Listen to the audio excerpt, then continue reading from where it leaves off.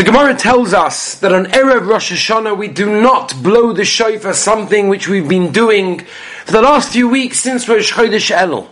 And the reason for that is that we want to make a difference, we want to make a hefsek, an interruption between the tkiyas of Rishus, those ones that have to be blown during Rosh Chodesh Elul, and the tkiyas of a chiv and of an obligation, which are the tkiyas shofar of Rosh Hashanah. Tosfos and everybody else asks the question because there's another reason. And the other reason is it should mix up the Satan.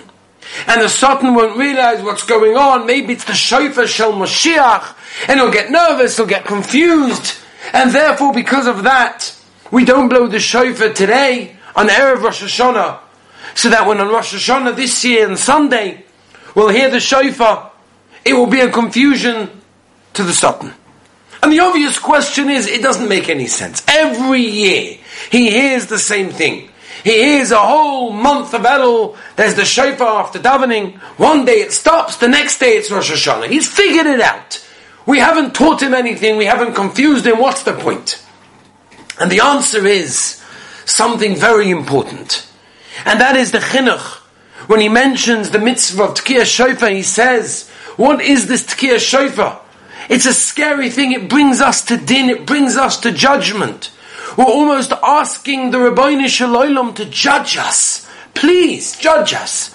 We're doing a tremendous act of Mesiras Nefesh, of self-sacrifice, by blowing the shofar. And therefore, if that's what the shofar represents, the Satan is not sure. Is this the shofar shel Mashiach? Perhaps this year, Tovshin Pei 2020, everything that Klal Yisrael have gone through has been so bad. And a little act of Mesiras Nefesh, a Yid that goes to daven with a minyan, he puts on tzitzis, he puts on tefillin, washes Nagelwasser in the morning, Netilas Yadayim before eating bread, benching.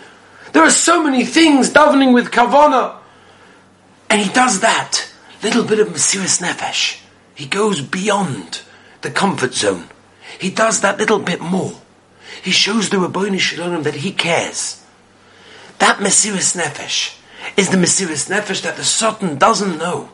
Is this bringing Moshiach? Perhaps the little bit of self-sacrifice that the one little Yid in some little house somewhere did something properly, made a bracha with kavanah.